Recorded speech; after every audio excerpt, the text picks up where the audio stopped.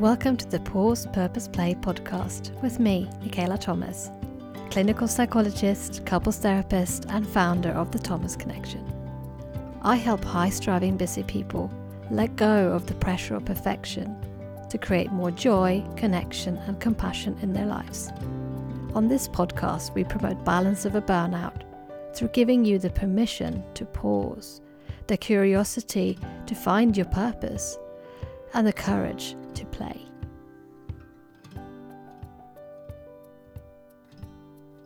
So welcome to this couple special of the Pause Purpose Play podcast, where we're going to be talking about all things relationships in these short snippet episodes that will be released every other day to mark the launch of the upcoming book, The Lasting Connection, by me, Michaela Thomas. And the reason I'm doing this is because I know life is busy. There's a lot for people to think about at the moment, and at the time of recording this, we're in a lockdown in the UK and we're coming into Christmas season. People are really tired and drained, so I wanted to do these bite-sized learning snippets for you. And obviously knowing that by listening to a podcast you might pick up some tools and some ideas, but it's not going to be the full story that you need to make lasting changes in your relationship. So you'd need a deeper dive in the book for that, or taking one of my courses, or working with me one-to-one. But with that caveat in place, let's dive into this first episode, What is Love? I remember how I was first asked what love is and what a lasting connection actually would look like. When I was on a bus on my way from the Bangkok airport on the way to Hua Hin in Thailand for a compassion-focused retreat for psychologists and therapists. And I'd, as you can imagine, been quite jet-lagged, a long journey to Thailand, and I was chatting away to a fellow psychologist, and we've been talking about all sorts of questions around love and relationships. And then she asked me, so what is the answer to a lasting connection? What is it all about? And at that point, I was just drifting off to sleep. So what came out of my mouth was this. Well, basically, if you can own your own shit and tolerate your partner's shit, you got a pretty good start. And that is partly how I start my book in this first chapter of What is Love. So actually, I've made it slightly more eloquent than that in the book. But the sentiment is the same. That it's not just about who you are and what habits you change in your relationship. It's not just about who your partner is and what habits they change in their relationship with you, but it's also the dynamic in between you that comes from actually being able to own what's going on for you, knowing with self-awareness the pieces of the puzzle for you, understanding your personality, understanding what makes you tick, what your wants and needs are, and then doing the same for your partner and having acceptance and loving kindness towards them as well. That is likely to give you a pretty good start. For the longest time, I was writing on this chapter without actually being able to concentrate on anything else but the song by Haddaway, What is Love? Which goes, what is love? What is love? Baby, don't hurt me. And it's actually very strange because my thought is that actually as part of being in love with someone, pain actually does go hand in hand with that. Steve Hayes, one of the founders of acceptance and commitment therapy, talks about how we hurt where we care.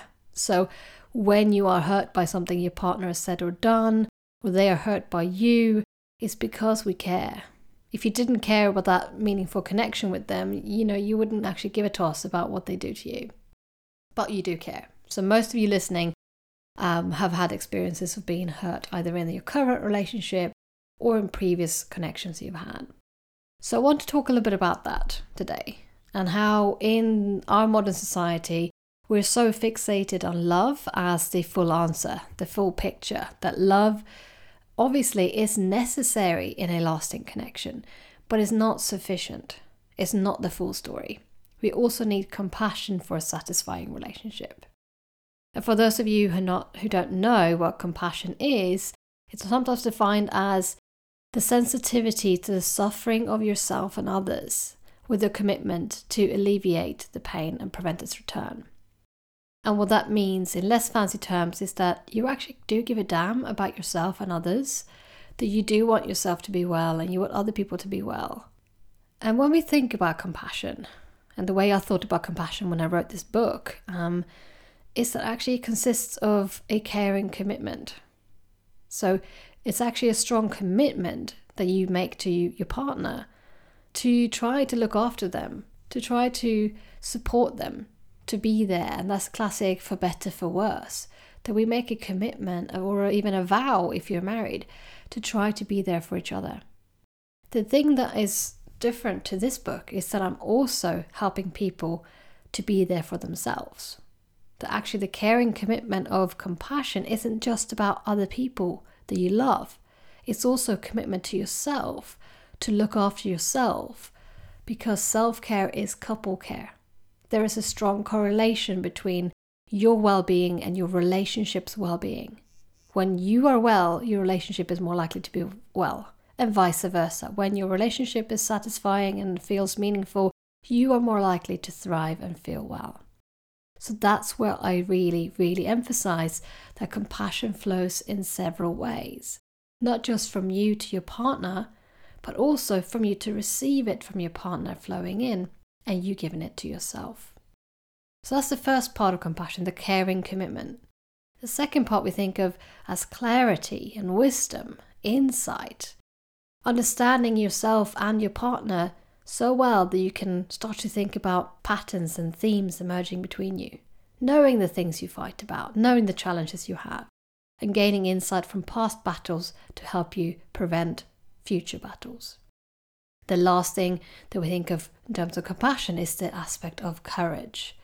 That the courage to talk about hard things, the courage to sit down and make difficult decisions together, the courage to sit with hard, difficult, challenging feelings like disappointment or anger or fear, and explaining to your partner, letting them in to what you're feeling. It takes a lot of courage to do those things. And it can also involve things like saying no or setting boundaries within your relationship when you might be naturally more of a people pleaser. That takes a lot of bravery. We also think in this first chapter about how you can't find someone to quote unquote complete you. You're not looking for, a missing part of you. And once you find that love, then your partner will make you whole, make you full. You're not broken. You don't have vital pieces missing. So that's not really what we're looking for here. We're not looking for another person to be present in your life to make you whole. And having that expectation on love puts a lot of pressure on the relationship for your partner to meet all of your needs all of the time, which is just not realistic. Because no relationship is happy at all times or can sort of endeavor to pursue happiness as a concept, as a state, and then just stay there. All relationships go up and down in fluctuations like a heartbeat on a monitor. And that's normal and to be anticipated. So the more you can learn that about love, it means it's easier for you to tolerate when your love is threatened or struggling somewhat. And after the year of 2020, where everyone has had a hard time and there's been strains on so many relationships, I think this is an important one to keep in mind. To be realistic about the ups and downs of relationships. That love does not mean that you're in love all the time. Relationships take work and an acceptance of how infatuation and lust will settle down from those early fiery days of passion. It will settle down into a calmer, deeper love. If we can accept that and not just tolerate it but actually welcome it in, you're much more likely to have long-lasting connection with your partner. To feel that actually you're embracing that love has many faces, many stages. So in the next episode, I'll talk to you a little bit more about how we use a compassionate mind framework as a way to build these foundations with your partner. But first we'll explore how flammable you are as a couple and what I mean by flammability, whether you're highly combustible or if you need to light a bit more of a spark in your relationship. If you have liked this episode and would like to take a deeper dive beyond a 10-minute snippet on a podcast, then do go and pre-order the book. I'm really, really excited about having it out in February. So you can go to Amazon, Waterstones, bookshop.org, any of the big booksellers will have this book available for pre-order until February 11th. And after that, obviously, you can buy it straight away. And the reason I'm very excited about it is that this book isn't just any relationship book. It's also helping you to do the inner work on yourself, helping you to cultivate more compassion for you and not just for your partner. Stay tuned for the next episode that will drop in just 2 days from now, and don't forget to rate and review this podcast. And as always, do please take care of yourself.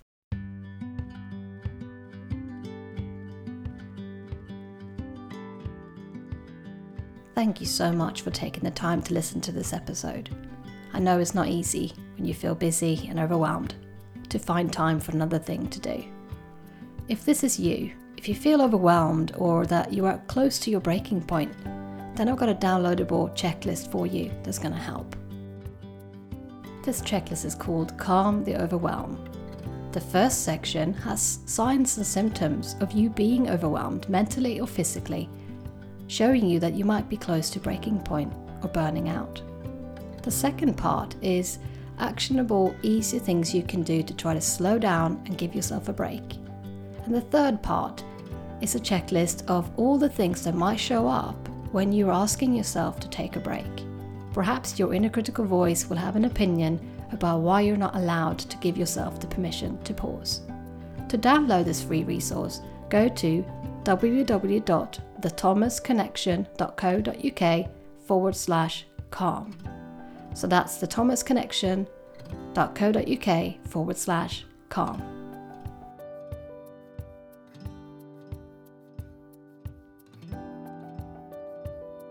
This episode of the Pause Purpose Play podcast was presented by me, Michaela Thomas, and you can find me on thethomasconnection.co.uk. And because great work rests on having a great team, this episode was kindly edited by Emily Crosby Media.